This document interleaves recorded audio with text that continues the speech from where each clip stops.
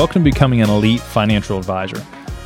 I'll be your host today. On this show, we help financial advisors recognize and reach their full potential faster. Today, we're going to give you kind of behind-the-scenes look on my practice. What things are going well? What struggles are we having right now? What things are we looking at towards the future? So let's jump in. Sten, thanks for, this is a funny phrase, but opening the kimono. Do you know what that is? Nice. I do right. Fully know what we are on YouTube, but there's no kimono opening on YouTube. We don't get banned. So we hope you are shocked, because that's probably the initial reaction usually when that happens. That's right. No kimono opening. Sorry. As we think about what the audience needs and wants, I think that one of the things that you personally have shared with me, you get frustrated, is people who give advice that aren't still in trenches. And I think you're in the trenches. Trenches are, you got to, go out, kill it, and bring it home, right? Like, you got to go out and make business. And that's personal preference. There's plenty of coaches that are out there just teaching good processes, systems, all for it. I would look to say, hey, who's done it really well? And then I want to learn from them. Right. So that's what we're going to do. We're going to talk about how I would call it the state of legacy, right? So Legacy is your company. What's the official name? Remind me. Well, Legacy Investment Planning. Okay. All right. That took a long time to come up with. And then it slowly rebranded itself to Legacy. That's what people call us. Okay. So, yeah. All right. Good. I knew it had a full name. Full name. They call me Legacy, but my full name is street name. That's right. That's right. So just give us a real quick, when was Legacy born, where you left, wherever the last company was, where you didn't have a name or couldn't have a name? How old is Legacy? There's the date that I opened an LLC with the name, and then there's the date that I started becoming a business. Yeah. So my path was Northwestern Mutual in college, good sales training, enjoyed it. I was living out in Portland, Oregon at the time. I wanted to kind of spread my wings, so I moved to Nashville. And in that move, I was, looking around and found an investment firm, Raymond James Group. Joined up with them. Still at this point, I'm more of a sales-focused advisor. I'm still learning, but I have products on the shelf that I'm trying to sell, and my value is that product. Was there for a little bit and said, hey, maybe there's a different way to do this business, or my first feeling of like, hey, maybe I want to do this for myself, as opposed to working for a firm that technically owns my book, and if I ever leave someday, it's kind of that whole process. Yeah. And that's when I started Legacy. Okay.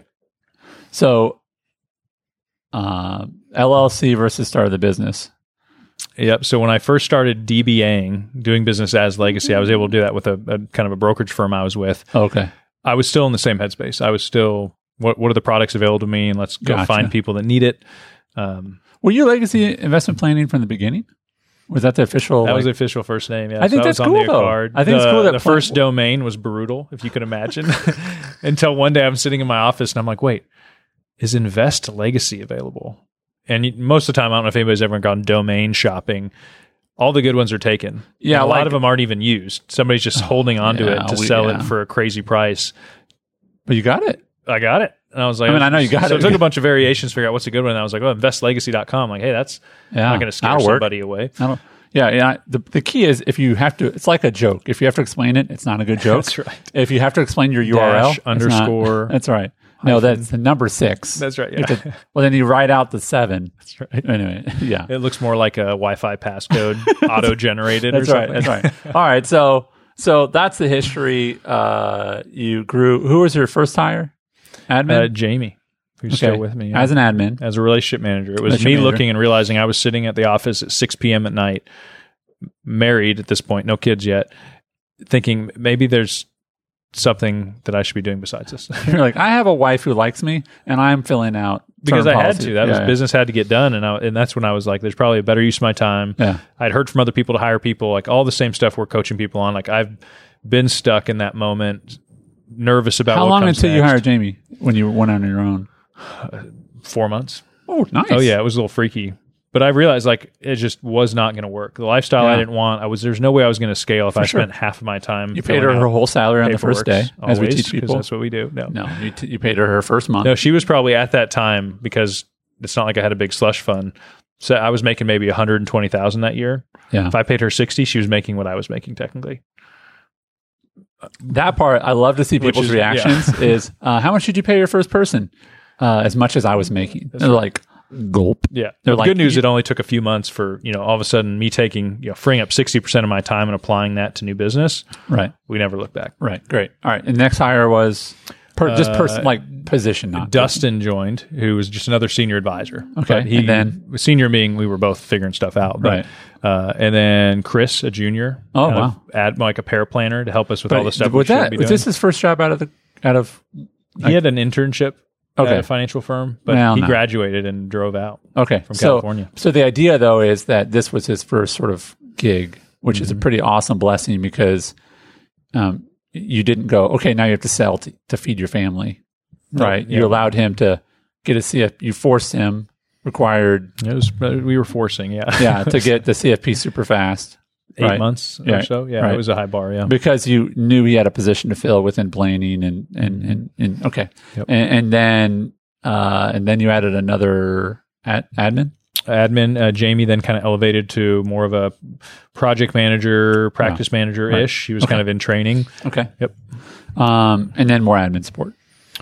Yep. And then we have another advisor that joined because we had capacity, we had offices. Right. Hey, who's an advisor that wants to come in and use our infrastructure? It's a good culture fit. So really each stage then lends itself to the next. Right. But I had to get over the initial hurdle of like, is this just I want to make money for myself and sell all day and let me ask this. Put out fires all the time? We got a lot to other cover, but I want to ask this. Was the first one really the hardest? Or did it get any easier? It got easier it's in the financial sense. Scary for some people to go 6 people that somehow like what I do is tied to. Was the first one like? First one was the scariest one from a financial standpoint. Other hires got more complex because we had some not so good hires, and I had to learn the hard way of like, wow, that's damaging to a culture and a productivity. And I've learned through all that, like hiring somebody with a good attitude that's coachable. Foundational. I've had people that had experience got referred over and they were just kind of hesitant. Whenever I feel myself not wanting to ask somebody on the team for help, that's a problem. Yeah. Like if you're scared of their reaction or they're going to have like a negative response to you saying, "Hey, this is a team," we all need to get better about how we ask for stuff, and that can all be worked out. But I have a very low tolerance for that now. When I start feeling that, it leads to some coaching conversations, and then probably maybe not a good fit. Coaching conversations. That's but the first hire had to get over the financial fear. But once I saw it work, that we were making more money than we did before, that you kind of have your first proof of concept. Okay.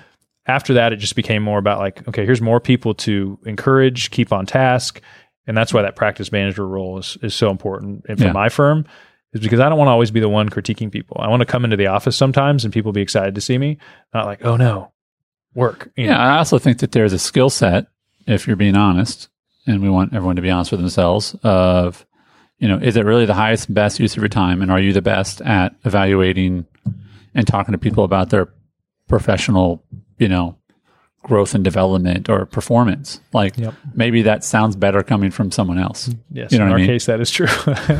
But I mean, really, like, that's good. Who I just don't think that God makes that many people. It's like, oh, you're great at sales and you're great at finance and you're great at managing people and you're great at running the day-to-day business and you really like to go shop for the snacks. That's right. No, like that's right. It does take a team. That person doesn't exist. That's right. Right. And so just to go, hey, there's someone who can do this better. Yep. Right. And I do think that it is again, this is aspirational for a lot of those who are listening, but to have another layer between you and your staff, I think it creates a healthy buffer. Yep. Right. So let's talk some more about the business. If someone says sort of, how's business going? Is it becoming what you want it to become?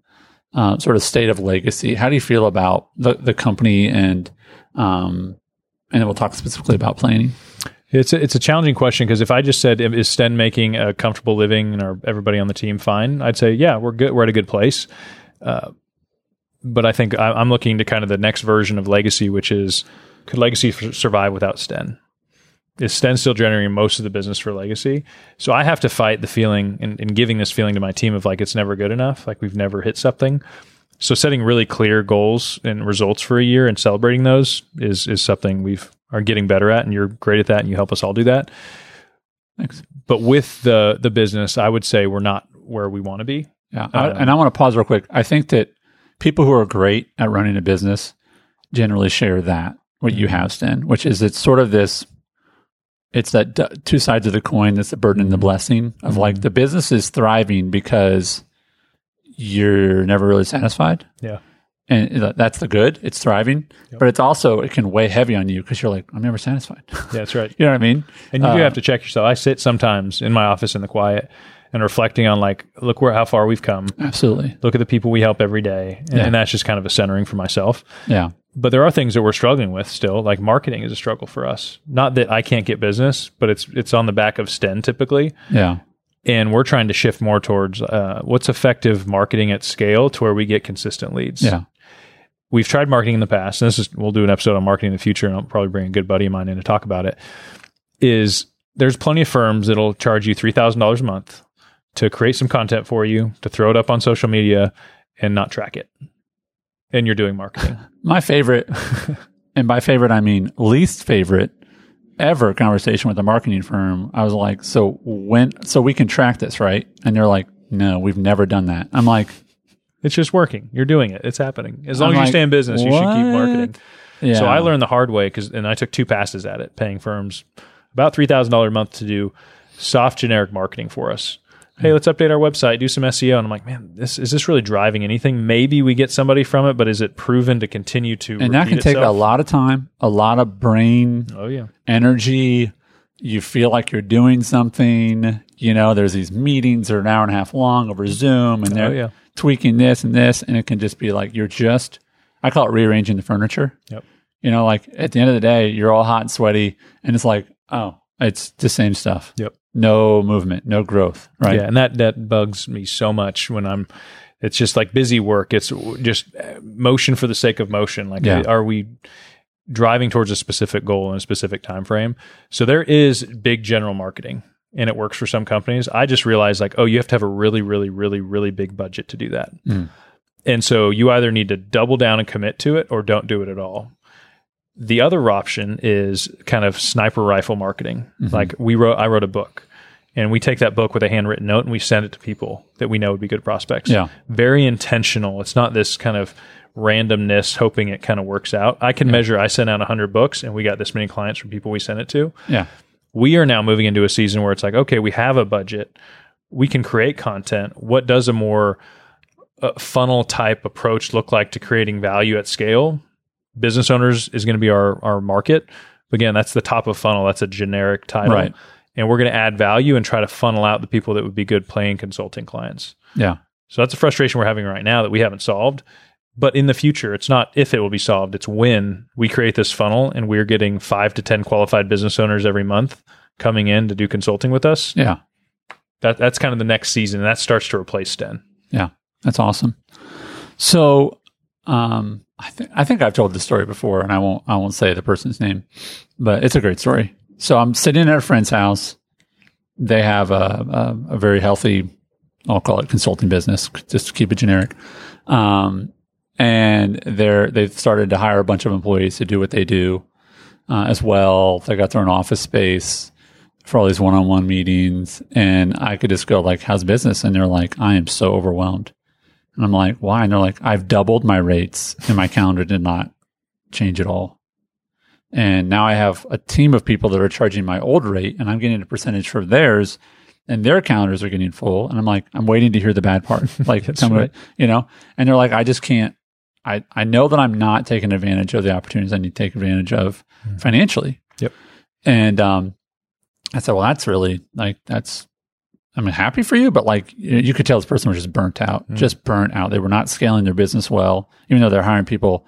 It just wasn't working. But they had more money than they ever had, and they were just like worn out. It was like it's like they had to carry it with them. They seemed literally heavy with it.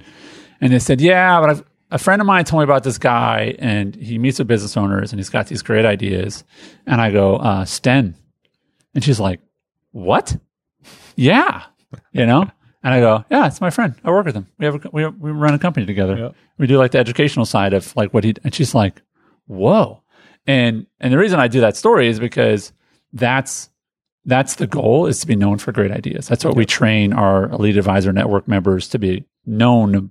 Is not, oh, I got a great policy from this person. Yep. But it's no, if you need great ideas as a business owner, go talk to her, whoever she is, right? So how do you feel like Legacy is doing on the journey to be known for planning? I think in our market here, Franklin and Brentwood, I'd say we've done it. I think we have enough business to stay busy. Sten's turning business away and having other advisors on the team help. So for all intents and purposes, we've accomplished some initial goal that I would have had in my mind. And the goal being to be identified as, oh, they do that. Partly, but also like if you don't know the answer, you call us first. Yeah.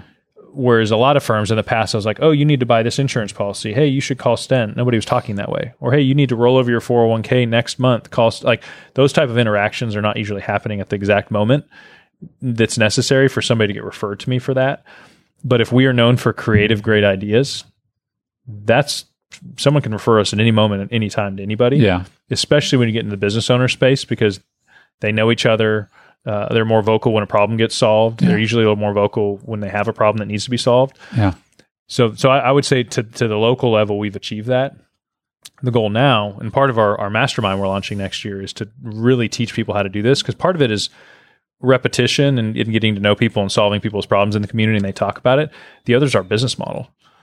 That a business owner can come work with me, pay me a tax-deductible fee to consult for them and solve their problems. Oh, and then by the way, we'll probably manage their money too if we want to. Right. And we have some partners that can help with insurance if they want to. Like, we're not leading with the stuff that turns people off. Yeah. We're leading with creative, good ideas and getting paid really well for it.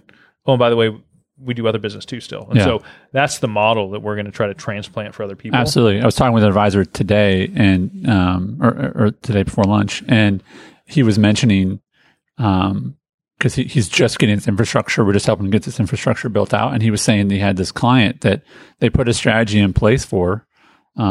His business partner met this guy at a golf tournament and said, hey, have you ever heard about this? And it was just a strategy, it's classic sitting there waiting for the other guy to putt conversation, What do you do? Oh, have you ever heard about this? And the guy's like, no, check this out. You'll love this. I haven't told you this yet. Okay. So this guy calls, he's like, no. He's like, well, let me just throw like some general numbers. If you did this is what it'd be in tax savings. He's like, I've never heard of that. All right, well, your turn to putt, Bob. Okay, Bob goes putts. All right, finish the round. Seed was planted. Calls his CPA and says, hey, I just met a guy and he asked me about this. And why haven't I ever done that? And the CPA goes, hey, that's a really good idea. That's right. And he goes, well, cool. You're fired. Literally, he goes, you're fired. Oh, and then it goes back to the guy he had golf with, who works in the same office as one of our EN members. And, they started doing that strategy. But here's the problem. Because our person is not yet, this is a couple months before actually we met them. Oh, yeah. They're like, I'm not set up to make any money from that. Now he goes, we're managing the money. And we're grateful for that. Yep. He goes, but my ideas have value. That's right. And I knew that from one conversation on a putting green. Oh, yeah. Right. And so it's making that shift. He's doing great. Yep. Our members are doing great in their business, but they know that there's more. And so that it is getting out. And that's one of the great parts about EAN. So that's great that that's happening, but you want it to be wider. And I think there's a different presence in a room. When I had a great meeting this morning, I'm there with no agenda, meaning when I had to sell something in order to make money, my posture was different. I think the energy in the room was different. Now I sit there, I know this client might pay me a consulting fee. Maybe there's a chance I manage their money, but I don't have an urgency to get them to roll the money over next week because I'm giving away all my time for free until they do. I just say, that's great. Yeah, this is how our firm works. Most of the industry only gets paid if they sell you a product. Doesn't mean the products are bad. It just, that's kind of what they may be thinking about too soon. You're going to pay our firm a flat fee to build this plan out to be available for you for a year. And in the middle of that plan, if we need to help you implement stuff, we're happy to do that. Yeah. It's amazing. People's like, oh, yeah, that makes total sense. Why doesn't everybody do it that way? Like, it's still unusual. Yeah. And someday maybe it won't be. Someday that, the practice we're building might kind of be the standard. We have a lot of advisors that want to do that. Well, it used to be really weird. It's unique. It used to be really weird to charge your car. And now, everybody wants to charge your car, unless you're in California. Can't do that. So what are you looking forward to for the as you sort of look at the rest of the year, given sort of the cycle? And again, we're going to be doing more of these, every other quarter or something like that. But as it's time of year, it's we're entering into fall. There's a danger of sort of, well, I'm going to coast and then we get some time off because it's, like you have surge coming up, or are you thinking about client events? What are you doing to keep your people motivated? Mm-hmm. Yeah, for me, it's I need to do everything I can to stay in kind of the visionary seat. If I feel like I'm falling out of that into the kind of day to day, that means I'm probably stepping on someone else's shoes on the team. Okay. And so, from a visionary standpoint, the marketing, is that progressing? Again, this is a year out decision. These are things that we have to have moving now that we'll see results farther out. It's not something that I'm just planning my day for next week. Right. You're trying to lay tracks. That's right. Imagine a train's got momentum. It's like you don't want to lay the next 10 feet. You want to lay the next 1,000, next mile, right? Ahead so you can keep that momentum going. Yeah. Right? We have a cool client event we're planning. But then also towards the end of the year is really strategic for me as far as December. It will slow down. Clients are less active. And so then that'll move me into the fourth quarter is really like, okay, where are we going? Or is everybody set up for success on the team? Yeah. What are our results we're shooting for next year? But as an advisor, my vision now is, next month is when I will meet most of my clients. Yeah. And that'll be kind of intense for me. We'll get good referrals out of it. And I enjoy that because when I have a few months go by, I start sensing like, man, I want to add some value. Like I want to connect with those people. What, how many seasons of surge meetings have you done? Do you think? I mean, I guess that's a weird question. Like, so I've been doing it for twice a year, right? Yeah, I didn't call it surge until I met with Matt Jarvis at a speaking. We have event. to pay him $1 every time we say it. That's so right. That's like but no, $4. once I heard that, I was like, oh yeah, that's what I like that better. It sounds better than, hey, I'm going to batch my meetings. Anything like that. It's like that's a good. Welcome to the batch. Good language. So I've been doing that for a while because it made sense to me to really be intense on like something 2 years, for a period of time. or probably 4 or 5. Oh, wow. Okay. Yeah. Okay. Because I was like, I don't want to spread everything out, and I'm doing 10 things all the time. I was like, can I do this for this season and then shift my focus? Right. So, and the reason I asked that is because it's like, okay, I know that's coming. I mean, literally, there's advice in this area of like, you need to prepare yourself physically, mentally, emotionally. Like, oh yeah, I have lunch brought in every day. Yep. I've already booked the days out for the team to kind of fill for those meetings, days I chose ahead of time based on stuff I have going on with family and things. So there's definitely a preparation to make it as smooth as possible. Yeah. So be, just for you listening, like be thinking intentionally about the space of the sort of the dead time of Q4. That's like, what are you going to use it for? Oh yeah. It's not dead as in nothing can happen. It just means that, don't expect clients to call you back. That's a poor use of your time. Don't be frustrated or surprised by that. Yep. You wouldn't want to talk to your advisor either, the day, 2 days before Thanksgiving or whatever. Right. So just don't try. But what are you going to do to make that really a valuable time? Yeah. So we want to thank you for taking the time to hear about the status and the future of legacy investments. We trust that it was helpful for you to hear about really the reality of running the business day to day and also have a vision for the future of the company. If you know another advisor who would be helped by hearing this specific episode, then you can send it to them right now. They'll thank you, and we thank you. And as always, we appreciate you listening, and we appreciate it very much.